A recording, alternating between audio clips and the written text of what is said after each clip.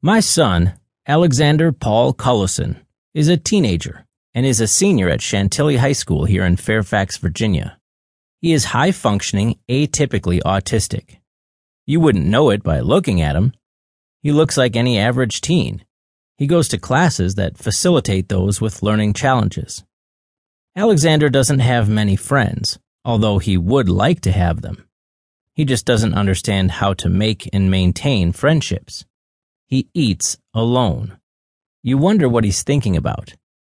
He walks home from school alone, looking down at the ground, sometimes stopping to pick up a discovered treasure, some small discarded trinket.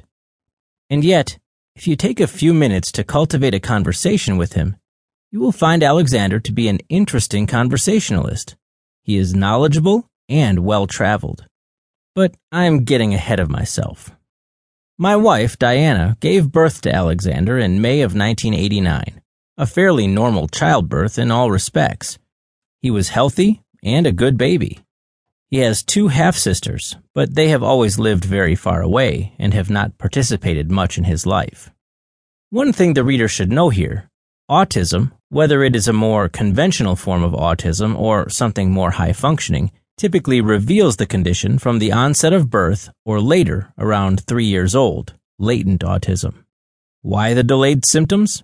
Who knows? Alexander was perfectly normal, not an expression we like to use, until he was about 3. When other boys were playing with toy trucks, using their imaginations, he just couldn't get into it. He started repeating himself, echolalia, and referring to himself in the third person. He stopped making eye contact. He started lining up small toys in long strings, and he was not sociable with other kids. This was a period of time, the early 1990s, when the field of knowledge for autism, ADHD, and Asperger's syndrome was still being defined and clarified by academics, psychologists, psychiatrists, neurologists, school counselors, and a host of other concerned parties. The diagnoses were not consistent. When people thought of autism, they had the stereotypical image of Dustin Hoffman, the Rain Man. We, like most parents, thought our child was perfect, albeit eccentric. We didn't let his idiosyncrasies cloud our opinion. We would have loved him if he had gills and fins. Our first clue that there was a problem was when our son went to daycare at the home of a nice lady who had a background in early childhood developmental behavior. Alexander had been going to her with about a dozen other children for about 3 months when she felt compelled to share her observations with us. She told us that he was tuning out in terms of paying attention, not making eye contact, not playing with other children, not using his imagination with age-appropriate toys, and would wander off from where he was supposed to be outside. She suspected some developmental challenge and recommended that we take our son to Child Find. Child Find is an excellent program offered by Fairfax County Public Schools for preschoolers that tests children for possible developmental challenges. Alexander was about 4 years old when he undertook the extensive examination.